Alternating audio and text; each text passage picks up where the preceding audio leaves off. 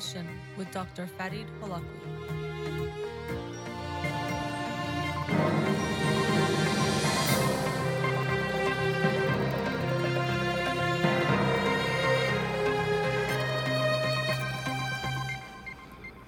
Good afternoon. Welcome to In Session. I'm your host, Dr. Farid Holakwi, and I'll be with you for the next 2 hours here on Radio Hamra. Studio number to call in, 310-441-0555. I'm a licensed clinical psychologist, so you can call in with any questions related to clinical psychology, including any emotional or psychological issues, parenting issues, and relationship issues as well. You can also follow me on Twitter or Instagram, or like my page on Facebook to get updates on the show, or suggest topics or books for the program, and the shows are uploaded at the end of each week to my SoundCloud page and podcast on iTunes, again, and Spotify. Studio number 310-441-0555. Later on in the show, I'm going to share some wise words from a wise man, but first we'll get to the books of the week. The book of the week for this week that I'll talk about on Monday's show is James Baldwin, The Fire Next Time. This is a very powerful book that I've read parts of, but actually haven't read it cover to cover before. I know it includes 2 sections, but it's The Fire Next Time by James Baldwin. I'll be talking about that on the show Monday next week. The book of the week from last week that I'm talking about today, there was no show Monday, that's why I'm talking about on the show on Wednesday, is Language at the Speed of Sight by Mark Seidenberg. Language at the Speed of Sight, How We Read, Why So Many Can't, and What Can Be Done About It. As I mentioned last week, it was interesting to read a book about reading. It was kind of a meta type of experience, and it's something that we do, or most of us do, without really understanding how we do it, which is really true of most actions we take. If you ride a bike, you know how to ride the bike. You have that procedural memory of how to do it, but you don't really know what's happening in all your muscles, body movements. You don't know what's happening in your brain, and you don't need to know what's going on to actually do it. And that's true of most actions we take. We don't know. But it can be important to study and understand what is going on, especially when we're talking about something as important as reading, which he discusses in the book, to understand how it happens, why it goes wrong, why it can be hard for some people to do it or to do it well, and then also what can we do about it, which is part of the title, because that is very important. So for me, I enjoyed reading a book on reading. It was harder to get through than I thought, which is interesting. It was harder to read a book on reading. It was quite long as far as the pages go, so I think I was almost fooled into thinking that it was 300 pages, but it was probably much more than that. But anyway, packed with a lot of information, including the neuroscience of reading, which I won't get into in detail. It's hard to get into, and especially over the air, hard to convey it, but it does help us understand it better. So he talks about the technologies, things like fMRI, which can help us understand what's going on in the brain while we read, and also when we have struggles reading. So you can check that out if you're more interested in the book. I won't touch on that too much, but we'll share some of the insights I got from the book. So to begin with, reading is a very valuable skill that we have. It can almost go without saying, but it's true, and especially to function in today's society, it's very important that we know how to read well, to be able to communicate, to be able to learn. It's a big part of our life, or life in society. And he shares how, as much as it's this very important thing, in some ways it's not as natural as speaking, and it's newer than speaking. So spoken languages or written languages have been around just maybe a few thousand years, and he talks about the history of writing and how that developed, why it might have developed. It could have been in some ways to convey things about trade. That seems to be one of the reasons they were creating symbols, because that's really what writing is. Writing is essentially symbols to detect or to express words. So you have a symbol for fish or wheat, and that could tell the people they were trading those things. But of course, this evolved into not just pictures, let's say to a pictograph, a picture of something to determine or delineate you're talking about something into the words that we now have, which really have no connection. If I look at the word book, for example, it doesn't actually have anything within the word, the way it looks, that is related to a book. So it's become now a symbol, but very different from a picture symbol. So he gets into the history of writing, and of course some of it we can't know very well because it's from thousands of years ago and it's based on what's been preserved, but we get some ideas of how writing has developed and the different ways writing has developed in different countries. But exactly that, it's something that we've invented to be able to have permanent record of things that are being said and ways that can be expressed and shared in different ways that can't happen with just spoken language alone. But so spoken language we can see as even more natural, or something that we evolved to do from millennia. But reading, of course, writing and then reading is something newer. But there's interesting differences, and he talks about some of these distinctions between reading and speaking. One that was interesting that I didn't quite think of until he expressed it in this way is that when someone's speaking to you, the speaker determines how fast information is being conveyed or expressed. So right now when I'm talking, I get to choose the speed that I'm expressing. Now, for those of you listening on the podcast, and I know even some of my friends, you might be listening at 1.5 or 2 speed, so you get to determine in some ways. So there are some ways now with technology that when you're listening to recorded speech, you can have some impact on it, but still it's a little bit different than written language. But so I get to pick, the speaker gets to choose the pace of the expression. Whereas in reading, the reader gets to choose. So if I'm reading a book, I can choose how fast I'm reading, the pace, if I want to go back, things like that.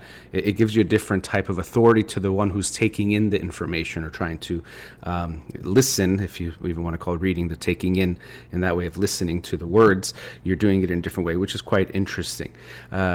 He also got into the way the eyes work and how we look at reading and the limitations that we can understand on the eyes and also the brain, which relates to something that I hear a lot about when I read a book a week, and people hear about that as, oh, you must read so fast, or do you do speed reading? And so I did want to mention that he got into the speed reading and the history of it, and also and some science about it, about the limitations.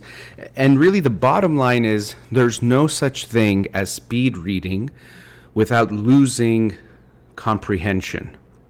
So you could read a book really fast as far as skim it, or if it's a different type of material, we do what we call skimming, or we try different ways of doing it. But really, you will always have a reduction in your comprehension of what was there. You'll get the gist, but you won't get the details. And so reading is one of those things that's quite interesting. Usually people, they think they are better than average at most things. So if you say, how good are you at driving? Most people will say they're better than average. If you ask professors, compared to other professors, I forgot what the questions were, but I'm sure they've done lots of different things, like how hard do you think you work, or good your research is, or something like that, and they think of themselves as above average compared to their peers. And of course, most people can't be above average. That's how statistics work, is that half people are above average and half are going to be below. But we see that in a lot of different traits, people tend to see themselves more positively than they probably actually are. And in the grand scale, we know that overall there's this positive tendency. Most people are saying they're above average. But with reading, we tend to see the opposite. People think that others do it better than them, which is kind of surprising and might seem strange. The reason I think that's true is because reading is something that feels like it goes slow, and in a way it does. You might sit down and read for like 20 minutes, and especially if you don't read that often, or even if you do, it can feel like quite a bit of time. And you might read 6-7 pages, depending on the book, or let's say 10 pages. And that doesn't feel like a whole lot. And there could be the sense that there must be a faster way to do this, which is understandable. And sometimes I have that experience too. As I said, with this book, the pages felt very long. So even, of course, a page is not the same thing based on the length and the number of words, and also how the depth of the work and how intense it is, that's going to have a lot of impact on how fast you read. But nonetheless, with this book, I would sometimes read for what felt like a while, and it would only be 2-3 pages or 4 pages, and so it felt very slow. So there seems to be this tendency to think there must be a faster way to do it, and that other people are doing it faster than you. And so I get a lot of messages like that. You must read so fast. You must be reading these books so fast. And the truth is, I don't think that I am. There was actually a part of the book where it said, here's like an example of this text, this page from this book from, I think it was Maria Montessori, and it should take about a minute and a few seconds. And I think I did it in about that time. I timed myself just out of curiosity, and my reading rate was about what he said is average for the reading speed. I think it might have been slightly above, and I can't even remember actually if it was a little bit, but basically at the average rate. So I'm not reading faster than most people. It does take some endurance, which I think I've built up from reading every week, and there's ways that I can read for longer periods of time that I used to. So kind of like the endurance you might gain in exercise, where you can't sprint much longer period of time than other people, but you might be able to build the endurance to do more sprints throughout the day. So I probably can have more of that, but I'm actually not really speed reading. So beware of people who sell you speed reading techniques. And there's still so many of them. He talked about them in the book, some of the companies that made a lot of money. And there's even some guy that he set the Guinness Book of World Records for fastest reading or something, which to me doesn't even make sense, because what does that mean? I'm holding the book in my hand. I can just flip through the page and said I read it, but obviously retention and comprehension is what we're thinking about if we say actually reading. But anyway, there's a lot of people that will sell you lots of things that aren't helpful and true, and try to fool you and tap into your magical thinking or wishes you have. Like, I wish I can just read fast and get through books. It's a desire most people have. I wish I could just read more and get through books more quickly. So if someone tells you here's a way to make you read 10 times faster, of course it's going to sound very appealing, and a lot of people listen, and then a lot of people buy into it. But the research is pretty clear that you can't do speed reading. If there's something that improves your speed and comprehension, it's probably going to be very subtle or mild and take some time. Like a lot of things in life, we're looking for quick fixes, but the quick fixes are usually fake and people trying to take your money more than actually help you. So I thought that was interesting, and I've read some research on that before, that speed reading was not really something you could do, but hearing him talk about the science, I thought was quite interesting. Now we're getting close to a commercial break, and there's a lot more information in the book that I do want to get into. So I'll share more about the book after the break. Of course, you can call in, not about the book, but I'll be taking calls later on the show. But let's go to commercial break again. The book is Language at the Speed of Sight by Mark Seidenberg. We'll be right back.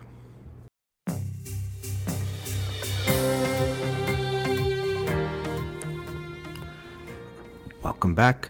Continuing the discussion on the book, Language at the Speed of Sight by Mark Seidenberg, How We Read, Why So Many Can't, and What Can Be Done About It. And so, as I was talking before the break, different aspects of reading and how it could be different from speaking. And then, when we think about reading in a way, a child has, of course, been exposed to spoken language and can speak for a few years before they start to read. And reading, in a way, it's like learning a new language. Of course, if we're, let's say, an English speaker, you're reading in English, but it's still a new way of expressing language that has to be learned. And so a lot of kids do naturally learn or pick it up just based on being in a traditional setting at home and traditional setting at school, let's say, but not everyone does. And there are big chapters in the book and a lot of information dedicated to things like dyslexia, when people have trouble reading, which dyslexia, I've heard even some people say, is that a real thing? And as he expresses it, it's very real, but of course, with something like an issue with challenges to reading, it can be very hard to define and describe, and people can differ on their definitions. Sometimes it's reading comprehension or the ability to read that's lower than would be expected based on someone's IQ, but defining all of those things can be challenging. But he expresses issues related to dyslexia, having trouble reading, challenges reading. And one of the issues that seems to be there is in phonology or hearing words. And even as I say phonology, I'm not sure if I'm saying that word exactly right, which is kind of ironic based on the actual word in this book. But that there's issues in hearing the words in some ways. And so when we read, although we think we're reading and it's in our head, in some ways we are hearing the words too. Now, sometimes it's thought that we're saying the words in necessarily, and sometimes there is some sub-vocalations, like vocalizations, you're saying it, but really you hear the words even in your head in a way. So for example, he had something in the book where it said permit. So I can say we had to get a permit, which is different than I permit you to do something. Same spelling, so it looks the same, but based on how it's positioned in the sentence and the form it has or the meaning it has, we will hear it differently in our head. So when I was reading that part of the book, I did recognize that. I was saying, we had to get a permit to do the da-da-da, or we permit you to do this. And it has the same spelling but different sound. So essentially we are hearing, and there is a phonological aspect to reading. And you maybe even heard, I remember when I was, I think, a teenager, there was something called Hooked on Phonics. I think it was something that was sold on TV to help with reading. So it was about phonics, like the sounds that get become words and the way we read, and to help children using that. And so his argument based on the research is that it's not just about is it phonics or just about reading the words and knowing the words. There's some of both, but that the phonics seem very important. And you've probably seen this when you work with kids. Kind of the common way at times you'll look at reading is they say, like you'll say bat, B-A-T, b-a-t, and then try to combine those. Now, what's interesting is that although we think if you combine those, you make the word bat, if you combine those sounds, you don't really make the word bat completely. It's a little bit more complex than that, but it does get at the sounds that the letters make and combining them to make words, which is essentially how language gets translated, or written language gets translated into what we hear or what we speak.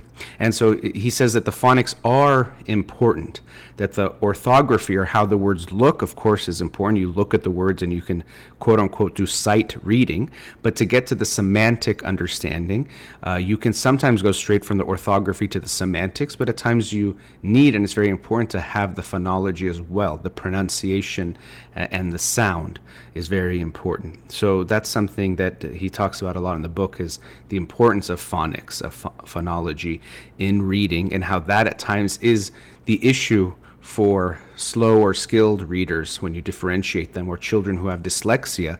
It seems like the phonological pathway might be an issue, that they need to sound or get help in sounding the words out. So that was interesting for me to see some of this understanding and research that comes from understanding reading and what we see and how even we read. Again, something that we take for granted because it becomes so natural. And essentially, once we internalize the way that we read and we become more familiar and comfortable with it, there is a lot of overlap that he talks about between the phonology and the orthography, that when you see it and you hear it almost at the same time, it becomes in a way simultaneous. And so when we look at the brain, it's like there's a lot of overlap in what's going on. So it's not like purely we hear it or purely we just see it. It seems like there is a lot of overlap, and in some ways learning how to read involves getting good at that having that overlap, that naturally you see the words and you hear them. And so the book has a lot of demonstrations of that as well, of how we read. Now, the book, the first 2/3 of it essentially are about how we read, and understanding that and why people can't or what's going on there. But then the last third is especially directed towards American educators. And so he shares early on in the book, and then later again in this last part of the book, how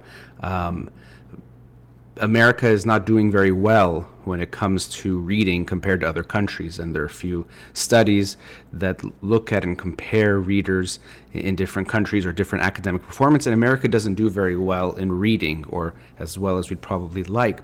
And he shares how there seems to be a disconnect between the science of reading and the educators, those who are teaching reading to our children. And this disconnect between research in a field and the practitioners of the field is very common, unfortunately. You see this very often. Even in psychology, as a therapist, I know that even myself, unless you put effort, you don't really know or hear about the research that is being done in therapy, in psychology, psychiatry, that is very much involved with the work that you are doing as a therapist. There is a separation, a disconnect between academia and the practitioners. And it's really unfortunate because, of course, the whole goal of the research should be to help the understanding to then help people. And of course, the practitioners are trying to help people in whatever field that they are. So the intentions are the same, but unfortunately, there is a disconnect. I think at times it comes back to things like believing you know better than the other side. So the scientists think they know better than the practitioners. The practitioners think we're the ones that are, in the trenches dealing with the people and seeing how things work and don't work. So we know better than you in your ivory tower, isolated from what's going on. So they don't think they need to hear what they have to say. So I think there's definitely some ego and hubris here that gets in the way, unfortunately, of actually the good information, the helpful information being shared or disseminated into the people that are going to help, and vice versa. The practitioners, of course, can inform the researchers by sharing experiences they've had, what they've seen works and doesn't work, which might help inform the research and vice versa. So you would hope there would be this healthy discourse and dialogue, but very often there isn't. And Mark Seidenberg in this book shares that it appears that this is what's happening with reading in the American education system. He does try to share that it's about the system in general, and he doesn't want to in any way attack teachers themselves. But I could see how if someone's a teacher reading this, they might not like it, or if you're in a school of education, you might not like it. But he does try to temper that by saying that the system needs to change, and there's good information that needs to be shared with the individuals who are teaching and teaching, first teaching the teachers and then those who are going to teach the children. But schools of education oftentimes, as is the case on college campuses, they can be physically and literally, figuratively separated from other areas, which is usually the case. We don't see often a lot of interdisciplinary work and people work in isolation when usually most issues, especially social issues, there's a lot of overlap, and it's not purely psychology or purely education or purely sociology. There's going to be a lot of different disciplines that will be necessary to help understand different types of issues and phenomenon, but we don't always see that communication happening. So in education, he cites that this is what we see with reading, where there are some almost like, he didn't use the word dogma, but ways of teaching and understanding reading that have become kind of accepted as truth. And all this research that he talks about related to reading seems to not even be looked at or understood. So he really is pushing here in the end of the book to talk about how we need to integrate this research into how children read, and that reading is so important because when children don't read and they become adults who don't read, that can really affect them. And he shared some statistics, and I don't have them off the top of my head, of people who have challenges reading, and it's much more than you would think. It's definitely not just a few people. We sometimes have this understanding, and even I think I've thought this way too, that before, hundreds, thousands of, even just hundreds of years ago, most people were illiterate, but now everyone's basically literate. Everyone can read. But as he shares, it's not really the case that everyone can read, especially read well enough to understand things and understand and comprehend more complex things or important things, even let's say things related to science or politics or things that might affect their lives. And people, starting as children, we start to internalize certain views about ourselves. For example, if you have a hard time reading and you aren't given the support and tools to help overcome those challenges to reading, you start to just think, I'm not a good reader, I'm not a good student, school is not for me, I'm not smart. All these types of things get pretty ingrained, and it can be heartbreaking at times. I've worked with children, tutoring children with School on Wheels, for example, and not just about reading specifically, but you can see how a child at times already, once they're in, let's say, third or fourth grade, you get this sense they feel like, I'm just not good at school stuff. I'm just not going to get it. So you try to work with them or help them, but you can see that there's a lack of hope or belief in themselves. There's a kind of hopelessness in that I just can't do this stuff, so why should I even try? Which is really heartbreaking, because usually it's not the case that they can't do it. They definitely can with the right help and support and hard work. But if they've already given up on themselves, that can be very hard to change that and to reinstill that belief and hope in themselves. So I think it's very important that when we teach our children to read, that we help them the best ways that we can. And it seems like he is trying to argue in this book that we need the people who are doing the teaching to be aware of the science about reading that will help them teach in the best way, in the most effective ways. The theme of poverty also comes up related to education. In the United States, we see there are huge impacts on where you are born, or how wealthy, and the SES, the socioeconomic status of your family, and the educational experience and outcomes that you have. It's undeniable when you look at the research how significant this is, and to me how heartbreaking that is. That in the United States, not every child does not get the same education. And that is something that I think is unacceptable, that we can't accept that some children, of course, through no fault of their own, oftentimes people blame poverty on the people who are poor, which itself is very much an oversimplification and unfair. But especially let the children, I think anyone, even if you believe people who are poor are to blame for being poor, we can, I hope, all agree that the children have no responsibility for that at all. And so I think every child does deserve to have a good and equal education to their peers, no matter where they're born, how wealthy or unwealthy their family is. But we don't see that in the United States. He even shared that in Finland, that's something that's a very important characteristic for them, is that all children, no matter where they're born in the country, whoever they are, get the same quality education, which to me is kind of a no-brainer, something that should be very clear. And the fact that it's not the case is something that I would think and hope people are unhappy and upset about, but we don't see that strong of a reaction, or it comes up, but we don't see a lot of movement towards that, something that to me should be completely unacceptable. And so he does share that some people say poverty is the issue, and he doesn't say poverty is not the issue. I don't know if he downplayed it, he maybe did, but that poverty takes a long time and we should work on that. He definitely made that point, to reduce poverty, to make schooling more equal and fair for all citizens, no matter where they live and how rich or poor they are. But he also says there's things we can do in the meantime that would help in the reading process, and that we should do all the things that we can. And I agree with that. It's not just let's wait, that the gaps are not just about poverty. They probably are, but there's also gaps that all children might experience no matter where they're living, because of the instruction they're getting and certain challenges they might face individually. And he's saying that if we implement more of the scientific research on reading, we can help those children. So I think he makes some good points about that. I hope that we never lose sight of the issue of poverty in this country, around the world, but in this country, when it comes to education, it is heartbreaking to me that we have different educational opportunities based on children where they are born. To me, is completely unfair, and something that we need to change. And I hope change quickly, as in working on it, even though I know it will take some time. But back to the book, it is quite interesting understanding how reading works in the brain, what we do, how we do it, something that we all take for granted, and how important it really is. It's a reminder of that. So I enjoyed learning more about reading than I knew before the book. And if you're interested in that, I hope you'll check out the book, Language at the Speed of Sight: How We Read, Why So Many Can't, and What Can Be Done About It, by Mark Seidenberg.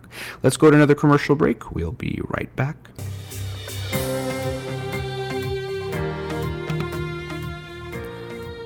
Welcome back. Studio number 310-441-0555.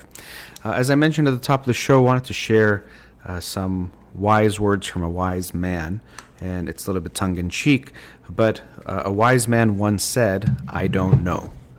And the reason why this is so wise is that, of course, when we think of someone knowledgeable, when we think of someone who is wise, we think that they have all the answers. Or hopefully we're not that extreme, we think they have a lot of answers. But the problem with this mindset that we often have, that a wise person knows everything, or if a person doesn't know something, it no longer makes them wise or smart or bright or brilliant, is that it opens the door for many people to share opinions as facts, to claim they know everything or know everything about a certain topic or a certain area, and people are ready to listen to it and to take that in, because we have this assumption that there are people that know everything or that know everything about something or some topics, and what they're saying is the truth. And so we take in and look for those kinds of people, and these people can become very popular, and people will follow them and listen to them. I talked about it a few weeks ago, that we have this tendency to not want to have to think about everything, and to have someone do the thinking for us, do the hard part for us. So someone has studied something and they've thought about things, and they're so brilliant and smart that they have the answers to everything. Now, I know on this show I'm sharing my thoughts and views, and at times there's could be some of that, and something I always try to be mindful of. Am I sharing about things I know? Am I presenting information as fact when it's more opinion or not so necessarily true? So there is a balance that you want to find between, of course, not stating things that are true, or saying things that are true when they're not necessarily true and you don't know. But also, I know that if you say something clearly and with confidence, that can have a greater impact. So it's finding that balance of how do you say something clearly, strongly, well, but without overstepping the limits of what it actually is. For example, saying that an opinion is a fact. But if you go online, especially now, people are looking for gurus and people that have all the answers. And I've watched some videos from people like this, especially recently, and I got this sense, even I would buy into it at times, that the person would say things with so much confidence as fact that I would think, wow, they really know these things, and they know all of these things, and they must be right about this and right about the next thing, and everything they're saying is true. And then even sometimes I would fact check some of the things they said so clearly as a fact established by the research, and it wasn't always the case. That sometimes it was not so clear, or things that they had mentioned had now been contradicted by research. But they said it so clearly as fact and kept going on and built their argument with that research or whatever had been found in those conclusions, and then got to some point and made their point as if that was also fact as well. So it's something we have to be careful about. The wise man once said, "I don't know," because the wise man recognized that he, in this case we usually say wise man, but it could be, of course, wise woman as well, recognizes that they don't know everything, and there's a lot they don't know. And the more they learn, the more they realize they don't know. And that's something I've especially experienced when I'm reading these books. Of course, I've added to my knowledge and understanding of different topics and issues and things about the world. But when I'm reading, very often I get exposed to new areas of research, of knowledge, of perspectives that I wasn't even aware of before, and I realized how much more there is for me to learn and know. So the more I know, the more I realize I don't know, and there is for me to learn. And that's, of course, hopefully the case with anyone. But so if you find yourself, even when you're listening to me, something I've talked about before, when we're listening to someone or when you're reading a book, and it's interesting because the book today that I talked about was about reading, you should be having at some level a conversation with them. Now, by conversation, I don't mean you talk to them and you expect them to talk back, because they can't, and hopefully you won't be hearing anything back from them, but that you're thinking about what they're saying, not as just taking it in as whole truth, but that you are trying to even challenge it, try to question it with a healthy skepticism. So it doesn't mean you think they're wrong and lying and everything they're saying is false, but you also don't go to the other extreme and accept that everything they're saying has to be true or is true because it's in a book. Even, that can happen. We see something in a book, it makes it sound like it must be more right. If it's got to be in a book, then must be something smart about it. Or someone posts a video and, well, if they're saying it so confidently, there must be something there. Or if it has, this million number of views, there must be some truth to it. But we have to remember that throughout history, we've seen people, and of course there's the cliche examples of Hitler and other people, but even smaller examples and cult leaders and various things of people who got followed by people who thought they were so right and smart and everything they said was true. And of course, now we see that they were wrong and manipulative and even we can say evil in some ways. And it was mostly and only about them and some evil plan or way of getting their own needs met or getting something they were seeking, not about something very true that they were saying. So this is the challenge of living in a moment. Yes, you can look back 100 years and think, how did people believe that guy or that woman? And it's very easy with hindsight. But when you're in it, that's when we get caught up in these things. And that's why we do want to study history. As they say, if you don't understand and know your history, you're doomed to repeat it. Because when you look back, let's say, at the Holocaust, it's very easy to say, oh, look at that, and these evil people did evil things, and it's wrong, and let's move forward.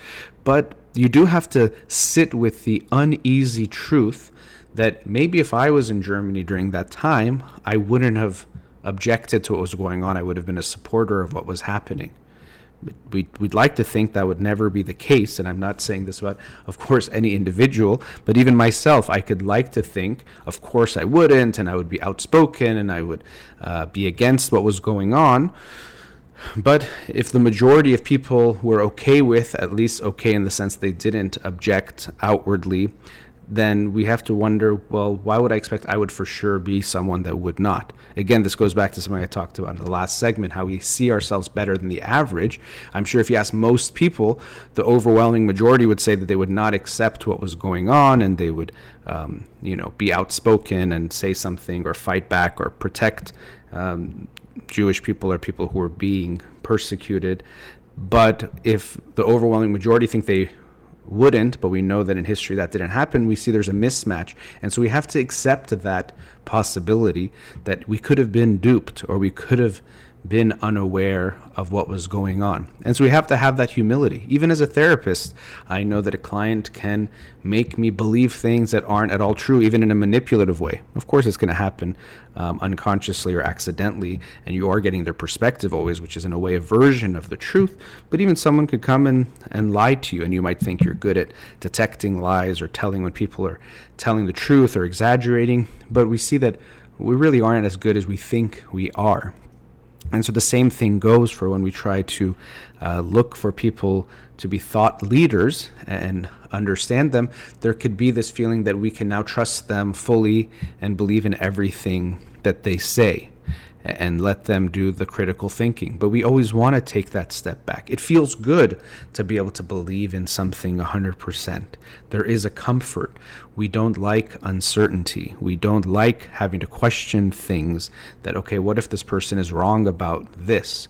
When they say it with confidence and clearly, and we feel like other things they've said make sense, it's a lot easier and more comforting to just say, okay, this is the truth with a capital T, and I can just believe in it and know that it's right. And because they said it, it's right. But we have to take that uncomfortable truth with what's going on, that this is their opinion. It's important. I want to understand it. This person might even be very wise and knowledgeable, but I want to be open to questioning what they're saying too. And what you see is with a lot of people who gain this kind of popularity, you see the types of groupthink and cult-like mentality where if you disagree with the leader, people will attack you. How dare you disagree with what that person is saying? And it's really, of course, they think they're defending that person, but they're defending themselves, because now their sense of self is being challenged and questioned because they fully believe in this person. And so if you take away that this person is as perfect as they think they are in their mind, well, it feels like the sky is falling. And of course, they're going to try to protect that at any costs. And you get attacked kind of like a virus, that everyone will tell you, how dare you disagree? What are you thinking? And they become these strong proponents of whoever that person is. And another dynamic we want to look at, and this is something I've shared before, is that when you see someone sharing their ideas with you, And even, of course, I have to be aware of this as I'm talking. We always want to look at their intention. There are some people that are trying to manipulate to make money. There are some people that are trying to manipulate for a bunch of different reasons. A lot of times people, they might not be selling a thing per se, and it's not just about the money, but they're selling themselves. They want to be get a certain level of attention or notoriety. It's feeding something within them. So when someone says something very confidently as if there's no other truth possible, we always want to ask ourselves, are they selling me a thing, something, or are they selling me themselves? And be aware of that. Because very often in today's day and age, especially with the internet where it's so easy to spread certain information and gain a certain type of notoriety, people are selling themselves, that I hold the answers, I know the truth, and I'm going to share it with you. All you have to do now is listen to me. Even you can feel like there's a way it's like lulling you to sleep. Just hush, hush, little baby, just be relaxed. Listen to me, and I know all the truth, and I will guide you. All you have to do is listen to me, and your life will be easy. Your life will be good. You will always know you're doing the right thing. And it is very comforting to think of that. Even as I was saying it, it kind of sounded like a lullaby. I'm sure you could have been comforted by that feeling that someone could tell you, I know everything. I know all the answers. There's this need to idealize and have that sense of comfort in a way like our parents. When you're a child, you want to know and feel like your parents can protect you and take care of you no matter what. And I think it's sometimes interesting that we know that when we have fears, they very often aren't very logical. But if you think of a child who's afraid there's a monster under his or her bed, or a monster is around the corner, usually the monster they're imagining, their own parent in real life would have no way of defending against that monster. So we go to our mom or you go to your dad and you feel comforted. But really, if we look at what's going on, if that monster you're imagining was real, there's no way your parent would be able to actually defend against that monster unless you're imagining your parent in an idealized way. That when I'm in your arms, I'm so protected that nothing can harm me, that you can defeat any enemy, anything that's coming my way. And the child needs that. When you're a baby, especially when you're a child, you have to feel protected and taken care of. You have to feel that you are safe, even if it's an unrealistic way. That if I'm with my mommy or my daddy, I'm going to be okay, I'm taken care of, rather than, yeah, there's still anything can happen and I can die. And this is why when your child asks you when they're very young, let's say they're 4, mommy or daddy, are you going to die? Are you going to die today? Sometimes they might have fears of death. You don't need to get into a accurate philosophical discussion of, you know what, anyone can die anytime. It could be today for me, it could be tomorrow, or it could be in 50 years. You don't need to give them that type of quote unquote realistic mindset. You need to just comfort them and reassure them that I will be here. I will always be here. I'm going to be taking care of you. You're okay. You're safe. And so the child really is dependent on us and needs to feel like we can take care of them.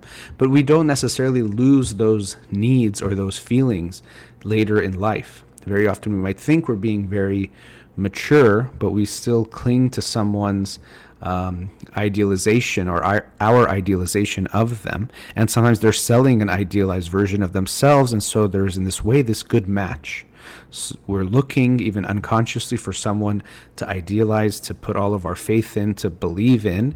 And then there's people out there that want to have these followers and to have people give them that type of attention and adulation and praise. And so they kind of fit together pretty well. And the wise man or woman will be able to present in a way that what you're doing is being very smart by following me, because look how smart I'm talking. And then the followers can feel like I'm not being just blindly, following someone. I'm very smart because look how smart he or she is talking, and that symbiosis can continue. And so we see it happening time and time again. But if you see someone who's claiming to be wise, but they don't regularly say, I don't know, or they don't also tell you things that they don't quite understand, or if everything they say seems too black and white and too clear, again, we don't like uncertainty, so there's something comforting, but we have to really ask ourselves, what are they telling us? Are they telling us their opinion, but putting in the gift wrapping of truth and authority?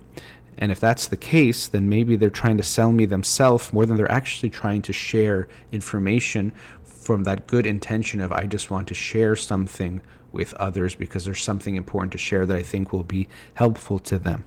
And these things become very gray because even myself, I would be lying to myself if I thought I didn't like if more people, let's say, listen to me and listen to my show. Of course, I would like that and I'd want that. In some way, that's my goal.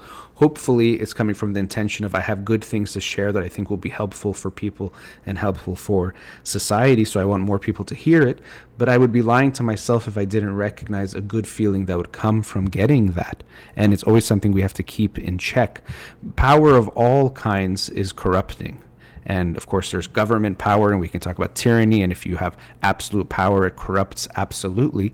But even also when you get the attention or the power over people and how they think or what they think or entrusting your opinion, you have to be aware of that power. And I think utilize it or cautiously approach how you utilize it and always keep yourself aware or in check or ask yourself, what is going on? Am I losing sight of who I am or my actual value and worth and assuming I may be better than others, that I'm no longer human in some way? Or am I keeping my intentions clear that is actually about helping other people? And I think it's a balancing act, as there are so many things in life that it's not just a black and white switch that you're done forever, but you constantly have to be evaluating and reevaluating, assessing and reassessing where you stand on those things. But be aware of who you are listening to, not just who you're listening to, but how you are listening to them. Are you listening to them as a follower, or are you listening to them as someone who might respect and appreciate what the person is saying, but you're still using your own faculties to evaluate, and you're not assuming that they might know more than they know, or going along with the ride with them, that if they're telling me something, it has to be some kind of truth. So the wise man once said, I don't know. Let's go to another commercial break. Studio number 310-441-0555. We'll be right back.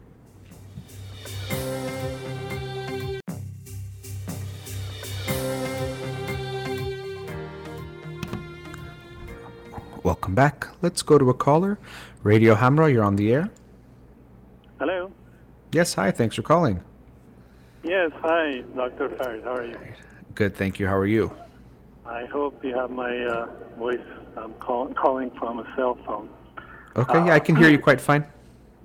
Good, very good.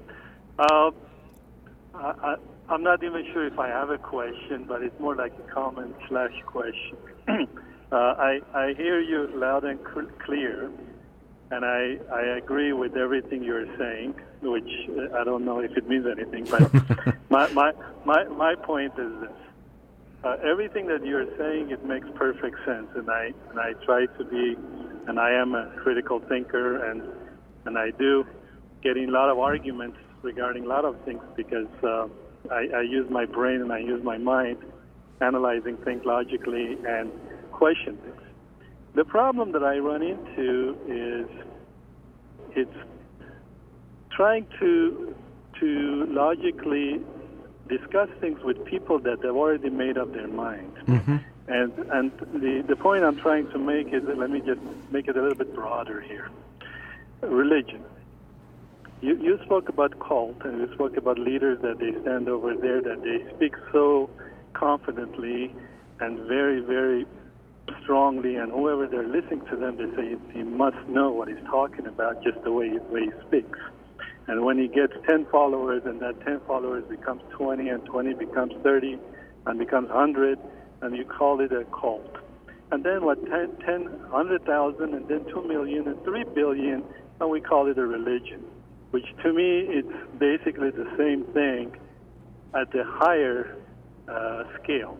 And I'm sure a lot of people would not agree with that, but that's the way I think, that when you try to discuss things with religious people and try to logically argue about things, you can't get anywhere. You cannot penetrate through the shield that they have built around themselves, and they make it so strong that basically you cannot penetrate through that in any way or shape or form. So what I'm getting at is this. What you make sense out of, which what you're talking about, it makes perfect sense to me. The reality is it's very, very difficult to try to make sense with people that they have already got too deep in the religion and try to discuss things with them. And I get into a lot of trouble myself personally because I argue with religious people all the time. And at the end, even though you could be talking, from my perspective, correctly and everything makes sense, at the end of the day, it doesn't make a scratch on the surface for what they believe in, and it doesn't make any difference to that. So what my point is? Yeah. My point is that I hope people understand thinking logically and basically using your brain rather than just saying the same thing that you have heard over generations. And then you just follow the same thing. And that becomes the truth with the capital T. And when they get that far, there is nothing that would change your mind. The reason I called it this, I'll be honest. Well, no, that's... oh, go ahead. Yeah. No. Well, I mean, but let me share some thoughts on that. You're right, especially with religion, but even it doesn't have to just be religion. People, we think our beliefs are based on logic, and this goes for all of us. Even you and me speaking right now have to be aware of this, that we might think it's all based on logic, but usually there's a big part of emotion that comes in. Or when people make moral decisions, let's say when we talk about gun control in the United States or abortion or different really what we consider hot button topics, and they're hot button because they have a lot of emotions attached to them, people emotionally have a reaction that feels right or wrong, and then the logic tends to come afterwards. So they try to explain it. And this is why I think it's interesting when you look at a lot of people debating big issues. It could be religious issues too, or political issues. What really makes it fall apart is a few things. One is it's based more on belief and emotion than actual logic. So then they start talking about facts, but the facts are not really what got them to that place. But the other part that's even in some ways kind of more funny to me, and of course I've been there too, so I say that, is that I think people don't even know why they believe what they believe. But then they try to defend it to each other, but they don't even know why. So they're saying, no, the reason why is this and this and this, but they don't actually have the reasoning or the understanding down of why they believe what they believe. So of course, it's not going to be a very fruitful discussion anyway, on top of what you said, that people don't want to change their mind. It's that the belief becomes part of ideology, but also part of identity. So to then now say, oh, you know what, I'm wrong about my religious belief, it's not just about a logical argument, it's going to attack them at their core and feel like even their sense of self is in danger. And this is why actually when we have intense political beliefs, parts of the brain can light up that you almost feel like you're being physically attacked, like your fight or flight system can in some ways engage. And to me, that's more about, it's like your sense of self, like you are dying in that way, which of course is very scary. So you're going to defend against that at any cost. So that was just some thoughts I had, but I do, and it seems like you had a related question or a thought that you wanted to share. So go ahead. Yeah, unfortunately, I mean, it's not unfortunate, but to me, I understand and all that, and I do believe that when people have gone too deep into religion, I'm sorry, I'm going to say it, but it's too late for us to save them, which is ironic because that's what they're trying to do to us. They're trying to save us, but when I'm communicating with them and I'm trying to, in my point of view, I'm trying to save you to be ignorant about the reality and everything else. But from their point of view, they feel sorry for me because they think that they haven't been able to succeed to basically save me, make sure that I'm going to have eternity life and everything else. So it's an exact opposite position, and I am basically open to learn from them and try to understand what they're saying, and I listen to them and over again, and they're repeating the same thing that they have heard over the years. I'm not here to criticize religion. That's not my point at all, but in a way I'm doing that to make my point. It's not a dilemma that I'm in right now, but in a way I'm in a situation right now that I need to talk to you to see how to approach this. As they say, it doesn't hurt until it hits home. When it hits home, when it becomes personal, it becomes an issue. So all these years, I haven't had any issues with people that are really religious, but I have a son that he has started to go to this church, which they call them the mega churches, I guess. And this is one of those evangelical churches and stuff like that. And he's been going there for about 6 months or so. And he started going with their friends, whatever, this and that, and I found out what it was.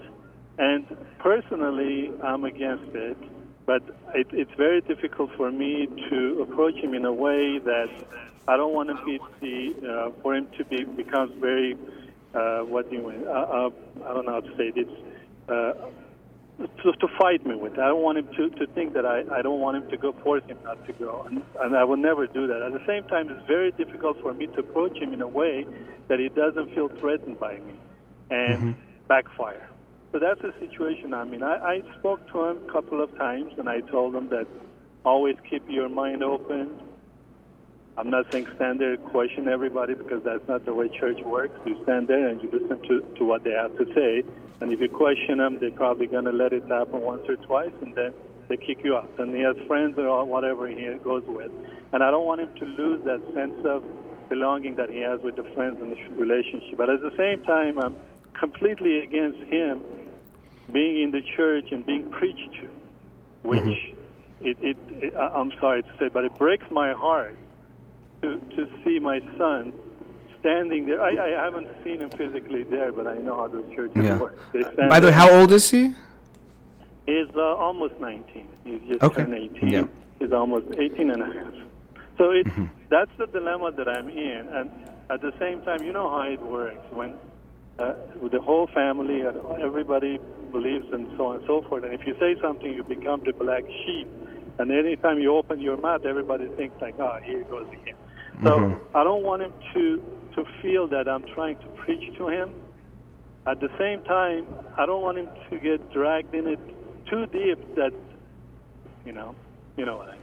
Yeah, well, so, and you said even it's interesting, I don't want to preach to him, and which is something I think would be good for you to do, because you're saying you don't want him to get preached to, but if it's you or the preacher, it's the same thing if it's being preached. So we want to make sure it's not coming in that way. My biggest recommendation would be that rather than making it your goal to convince him, which I'm sure at some level it's there, you can't deny that's going to be there, right. But it's going to be about really trying to understand where he's coming from, because you were saying before, when people don't want to have a crack in that armor, but if they feel like it's under attack, then they have to put even more armor up.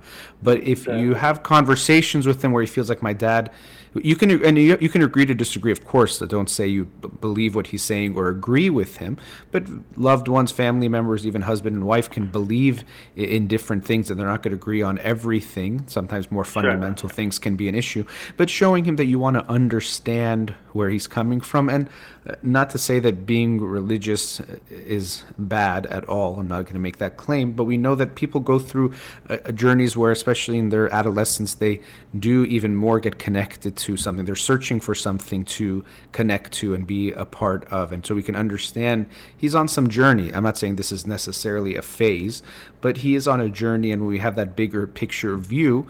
And you ask most people, even if you look at your own life, there might have been times where you got closer to religion or closer to some type of ideology.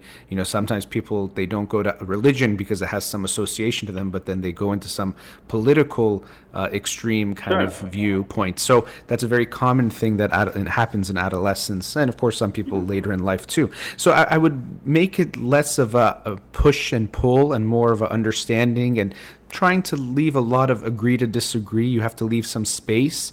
I think your fear, based on what you also shared, is that, well, if he gets too deep, then he can't come out. So I have to prevent him from getting too deep. And that's maybe when you feel this kind of time pressure that I have to get to him really quickly before it's too late, which maybe it's true, but a lot of times people can get very deep or go into a lot of places, and we have to let them go through that journey. So I would say, more than anything, first of all, you can't make him believe or not believe something, which I know but it could be a reminder that trying to push too hard, you might push him further into it, because he might even more go away from you as his father and go towards the Father, as in kind of the Father, Son, and Holy Ghost, especially he's going to a church. So there could be something where he'll lose you, and even more will be seeking something to an authority or something to belong to. So I would make sure that it doesn't have a negative impact on your relationship with him, that you don't make this the focal point of your guys' relationship, that you talk and enjoy other things together and realize that this is an area you agree to disagree. You hopefully can talk about it, of course, respectfully and not in a way to try to convince each other.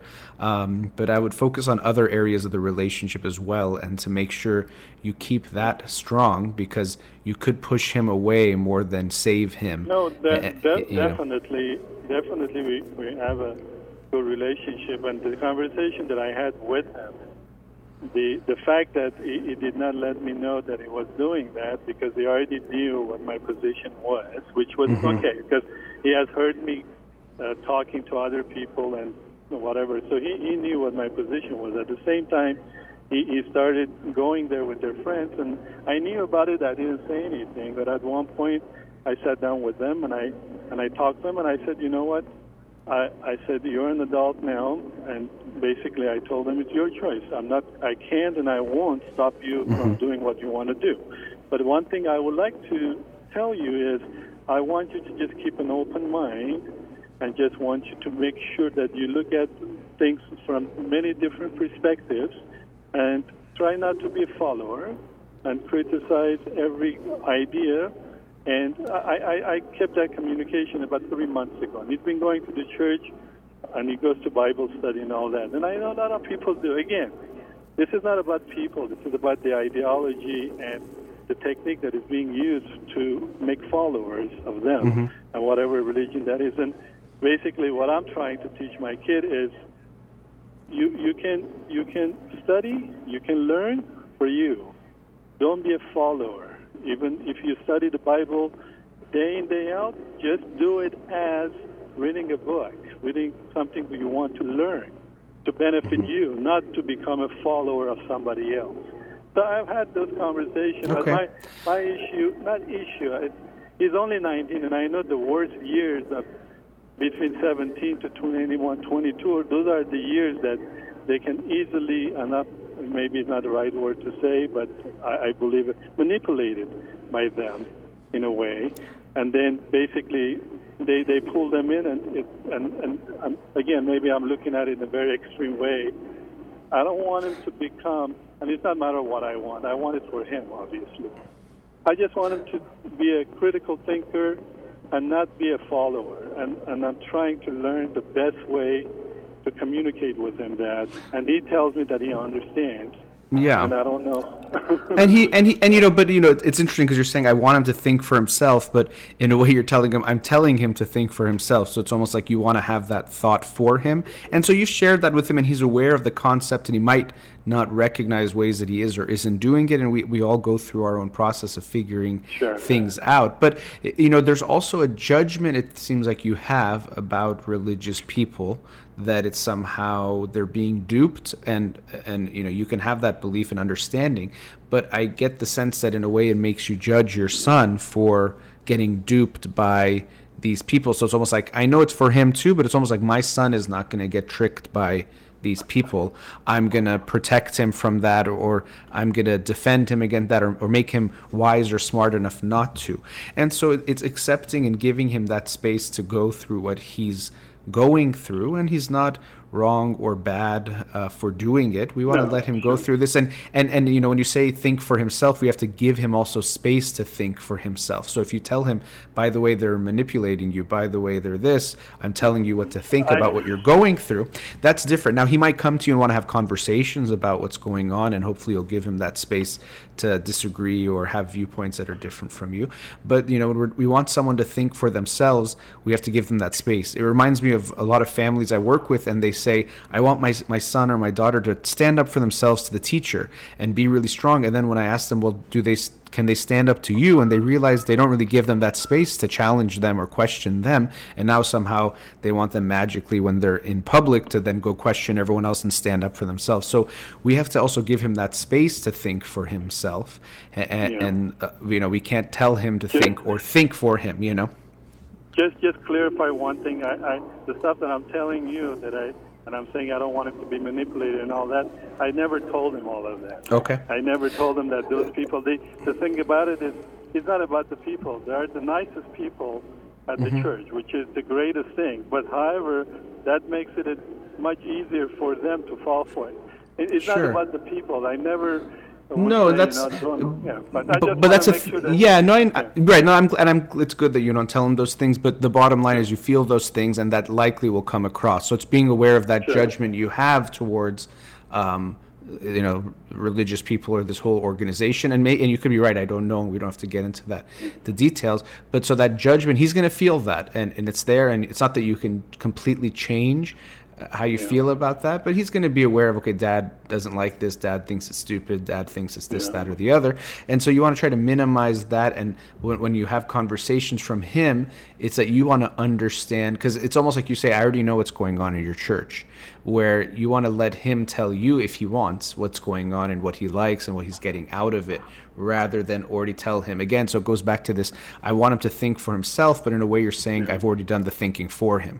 So you're going to have to let him go through it. I can understand your concern or anxiety with the process, but, as in anything, whether it's a kid or a partner or a friend, we let them go through their experience and their process, and we're there with them, but we're not going to, push them too hard in any way, because usually we push them down and push them away from us. But I do have to go to a commercial break, but thank you for your call. Nice talking to you. Thank you for your time, and thanks for the good topic. My pleasure. Nice talking to you. Take care. Okay, bye-bye. All right, let's go to another commercial break. We'll be right back.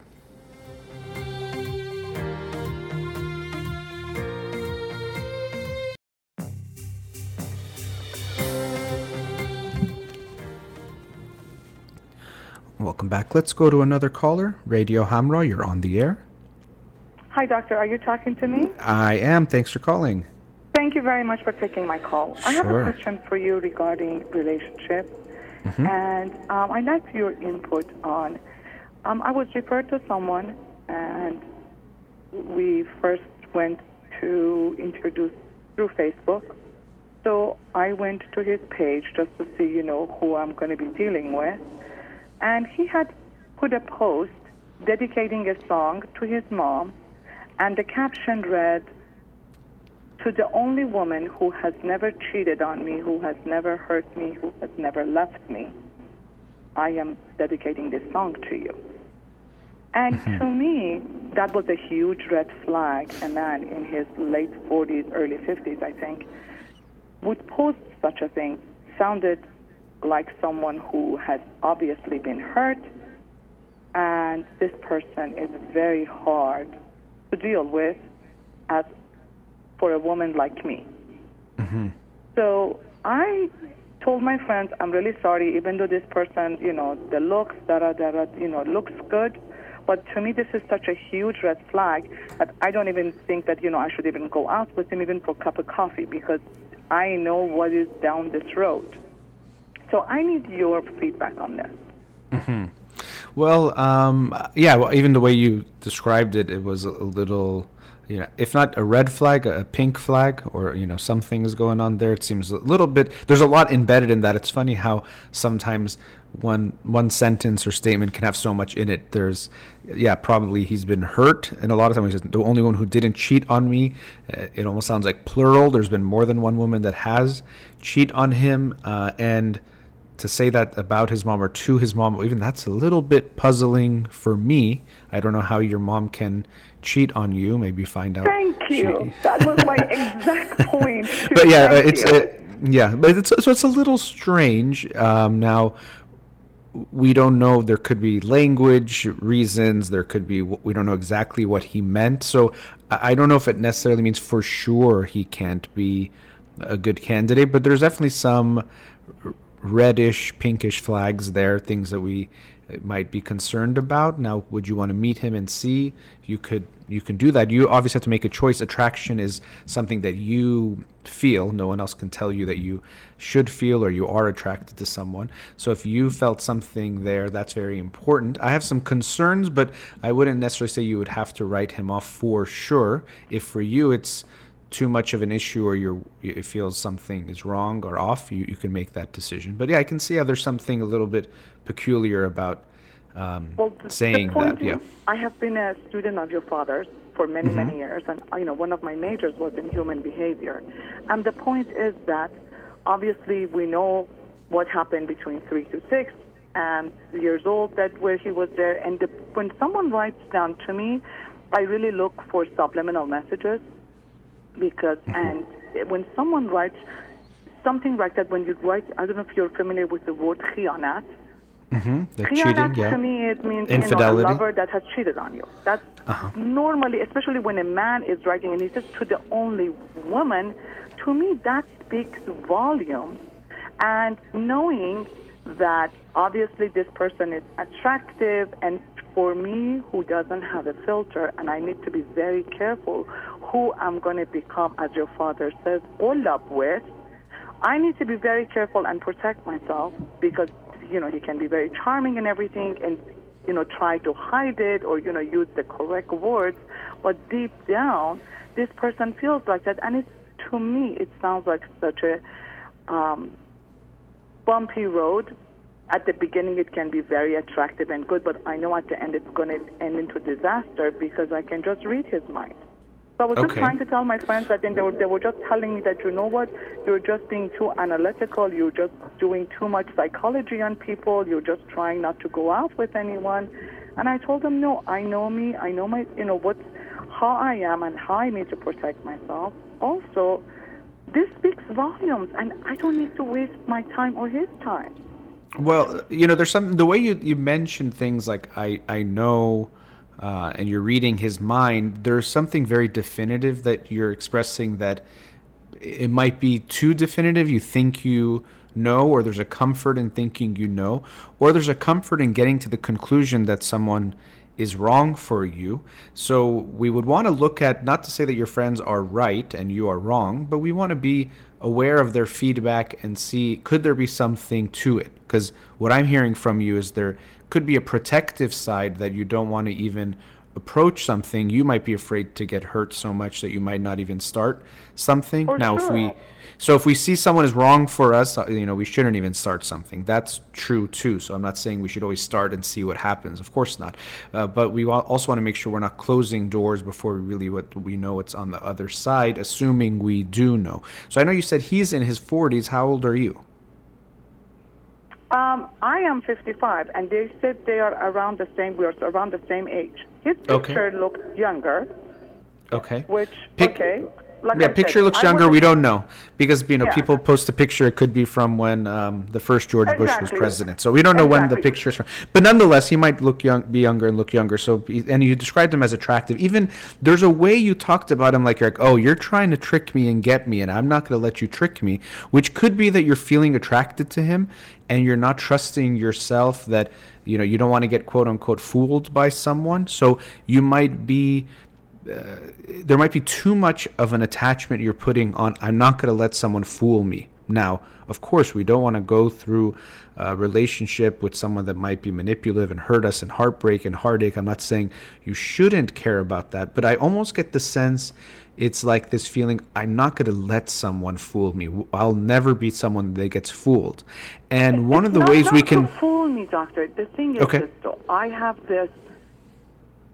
Persian men, I mean, not just Persian men, I think, American men from the South, people who have the passive-aggressive. I think, it's called mehtalab in Farsi, but in English, I think the best translation I came to is, wanting to be liked or having a passive-aggressive personality, which our people have.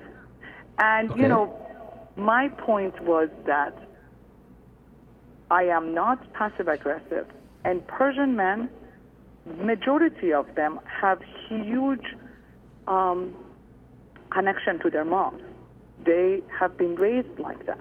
And I have a guard when it comes to them. Even though I like to meet someone Persian, but I have a guard towards them because I know how majority of them have been raised and how the mothers have control over them. And when it comes to their mom, there is no wrong thing she can say or do.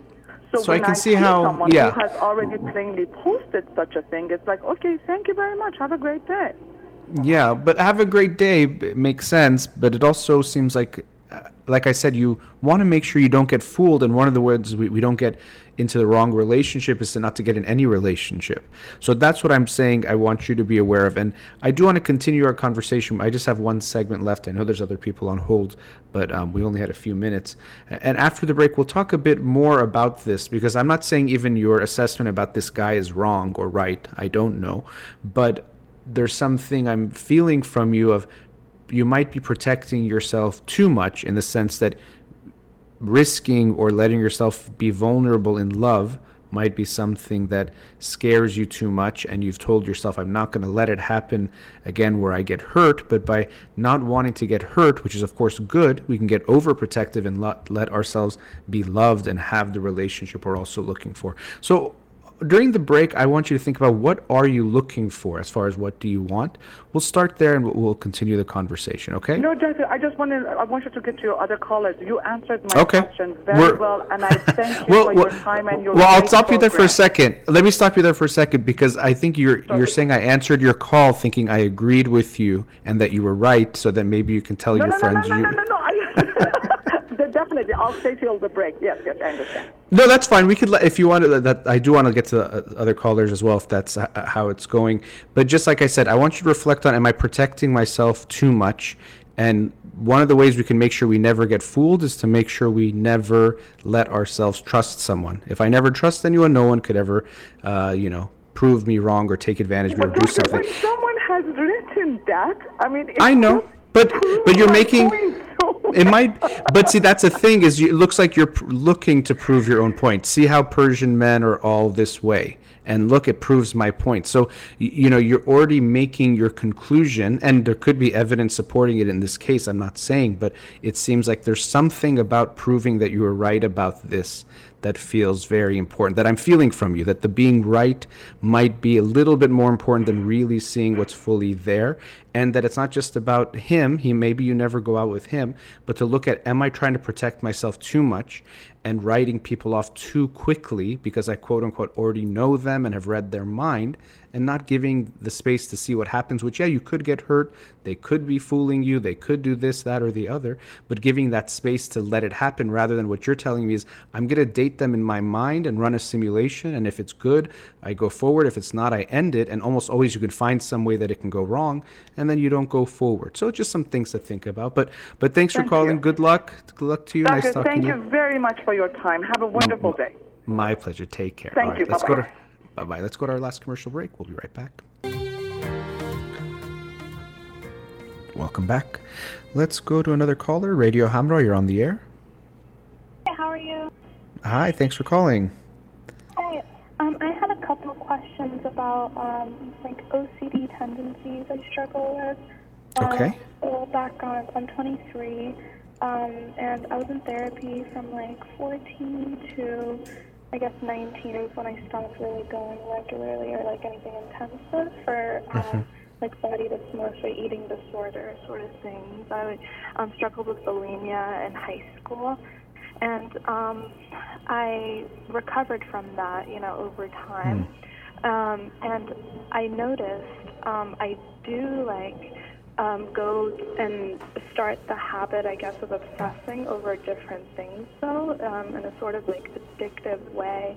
And it really becomes paralyzing sometimes. And I guess in the last 2 or 3 years, it's been more noticeable in more interpersonal relationships or romantic relationships. And the most recent example is I've been dating this guy for about 4 months now, and just everything is just so wonderful that I became obsessed with this idea that he's still has feelings for his ex, which ended over half a year ago, and I didn't even have real proof for it. And I just would find myself obsessively asking my mom or like my friends and like telling them like details about everything and like asking for reassurance about it. Like, do you think he still like thinks about her, has feelings for her? This is somebody he's not even like in contact with, you know, because I talked to him about it, and it was just like becoming damaging, I guess, for like 3 months. Almost every other time I saw him, I would bring it up, and finally we had like a sort of spat about it, and he was like, you know, this is like really damaging to us. You know, and then after like we got on the spot, like the fear just disappeared because I just kind of had a reality check. By the way, sorry, it's hard to hear. I don't know if you can hear me. Can you hear me? Yeah, it's kind of hard to hear you. I don't know if you're on speakerphone. It's a little bit hard to make out what you're saying, and some sounds are coming in. No, it's okay. Can you hear me clearly right now? It's quiet right now. I can barely hear you, actually. Maybe let me try speaking up. Let me grab the earphones. I'm sorry. That's okay. But I heard you say that you had a fight with him and brought it up, and he said it's hurting the relationship, and he's probably right. And it's interesting because right now the way you're talking about it, you have an awareness that it's not something you need to worry about. But what's hard about these kinds of obsessions is that when you're in them, it feels very real. And it's hard to just tell yourself, oh, you know what, I'm just obsessing over something that's nothing. And then you seek reassurances, which unfortunately in the moment give you a relief, but almost reinforces this cycle and this pattern that you are in. So what's good is you have some awareness, and you've shown obviously great resilience that you were able to overcome bulimia, which is very challenging, but also is related to anxiety and control and things like OCD. So we see that, as is often the case, we might disrupt some way that's really harming us with whatever we're dealing with, which is good, but it doesn't mean those tendencies go away or disappear, and they likely never will completely. My guess would be that you would have anxiety your whole life at some level. Yeah. Now, can it be much more manageable, and can you make it interfere with your personal and interpersonal life? Definitely, you can make huge strides in that direction, but it's probably going to be part of you. I would recommend, when it comes to therapy, I'm glad you went, and it seems to have been helpful, is that to seek someone out who has expertise in OCD, because obviously in any issue we're dealing with, we want to go to someone who has experience and specializes in treating that. But a lot of issues, depression and most anxiety and different things, most therapists can do quite well with that. But OCD, it almost requires a certain type of therapy that is almost counterintuitive to some therapy, because just exploring the issues, as can be helpful in most therapy, with something like OCD, it actually can even make it worse, if not really help at all. Exactly. And so you need someone who has that that kind of experience. So in Los Angeles, I know someone really good. I don't know what area you're living in that I could recommend. Of course, right now most therapists like myself are doing telehealth, so you maybe could contact her anyway. But I would highly recommend going to someone who really specializes in that, because the therapy might not help, and even worse than that, it could hurt in some ways if they don't have familiarity with OCD and how to treat it. Right, like CBT and those types of therapies, I noticed made it worse. So I tried doing exercises on my own, like exposures, I guess, and like writing down fears, and that like calms me down like nothing else, I guess. But even that is like hard, because it's like I find a new thing, and like ever since we had that spat, which was like 3 weeks ago, and even after he like reacted that way, he told me, he was like, you know, I know you're not doing it on purpose, and it's not like out of malice, you know, and I know you're trying your best, and even he apologized for it, but still now I am fixated on like the idea that like, oh my God, like it has his view of me, you know what I mean? It's like a new thing now, and it's like, now I find myself really thinking about it and being occupied with like thoughts of like, okay, now does he, you know, love me less, you know, or I don't know. And like it kind of ties in with, I guess, quote unquote, like codependent tendencies that I noticed I had before another relationship. So I don't know. It's like these two together, it can be very crippling almost. Yeah. Well, I mean, and they're related too. And sorry, I'm still unfortunately having a little bit of a hard time hearing you, but I'll just share some thoughts here. It's okay, and we have a few minutes left anyway. I'll say a few things and definitely want to give you a chance to say what you wanted to say now. But yeah, they're obviously related. That kind of codependency or being so anxious, you're going to be so preoccupied, like you're seeing with this boyfriend, that does he like me, does he like someone else, does he want someone else? So you're going to constantly be seeking that reassurance that he likes you, and of course that's going to mean you're going to want to be closer to him, hear from him constantly, have that kind of constant connection, which it in the moment will reassure you, but then there isn't this stable and secure feeling that you have his love, that you have him, and so you're constantly wanting that, and unfortunately that'll be, of course, exhausting for you too. Even when you're talking about it, I can feel it in what you're saying, then how almost like torture it could be to just have these constant thoughts in your mind. But even on your partner and the relationship, it can have a toxic effect over time, because you can't really even enjoy your time together, because it's almost regularly going to be about reassuring you that everything's okay. And it's tough, because it's good that he's aware that you're not trying to. It's out of your control to a degree, which I'm glad he's understanding in that way. But still, it doesn't mean that it wouldn't negatively impact to the point where the relationship would not be able to stay stable anymore.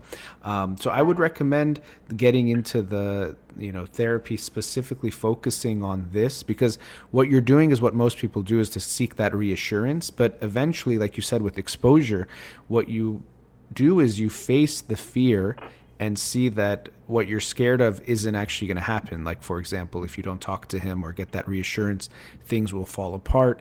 Or, for example, someone who has an OCD with germs, that if they don't clean, nothing bad happens. You have to face those fears. It's really, unfortunately, the only way we get over a fear is we have to face it and see that things are okay. But that's obviously very hard, and oftentimes it can be helped with a therapist. I know you're trying them on your own, which is very noble and great, and I hope it's helpful, but it's likely to be even more helpful with a therapist to guide you and to do it systematically and get to those results. But again, we have maybe 2 minutes left, so I want to give you a chance if there's something else you wanted to add.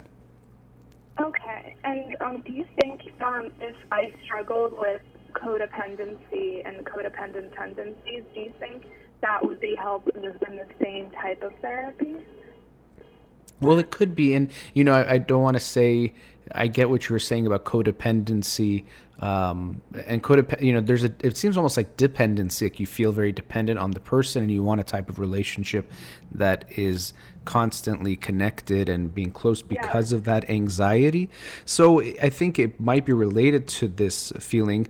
Also, you probably, if you haven't already, you can look at attachment theory, and clearly you have a very severely anxious attachment style, and so you're constantly seeking that reassurance, and you don't have that secure, stable feeling with a partner or with an attachment figure. So that might be might give you some insight too into yourself, but it probably won't change as much as I think the therapy looking at the OCD will help. I definitely don't like recommending medication as a first line defense, but it's something to be aware of, that it can help in some ways for some people, that it's just hard for their brain to shut some of these obsessions off, and it can be helpful. So it's something definitely to explore with everything. We look at the pros and the cons, the potential benefits and the side effects, and it might be worth it for you to take medication that in a low dose that can have at least a positive impact in making the obsessions a little bit less. Obsessions are kind of like you see a movie at the theater and they change the reels. For some people, when they have OCD, the reel never changes. It just keeps playing the same reel over and over again, and they can't switch the reel, unfortunately, and they get stuck. And it can be very, very disheartening and very tough for the person going through it. I'm glad your boyfriend is understanding of that, but it's likely that it's going to have a toxic effect over time if it keeps pursuing in this way. And it's tough because it has this self-fulfilling prophecy. You're like, oh, is he going to now love me less because I've created this stress? But that itself might make him love you less, or make the relationship get more stressful and toxic. So then it might actually end up fulfilling that prophecy, as anxiety oftentimes does. Unfortunately, I do have to wrap up. I wish we had more time to talk. I appreciate you calling. I hope you can get some of the help that you deserve to help you in that regards. Your awareness is good. You have a lot of self-awareness, but it's not enough. You're going to need that help as well. Okay, thank you very much. Sure. Nice talking to you. Have a good day. All right. Thank you. Thank you to all the callers and listeners. And of course, thank you to Ghazala in the studio for allowing me to do the show remotely. You've been listening to In Session with Dr. Farid Holakwi. Have a wonderful day.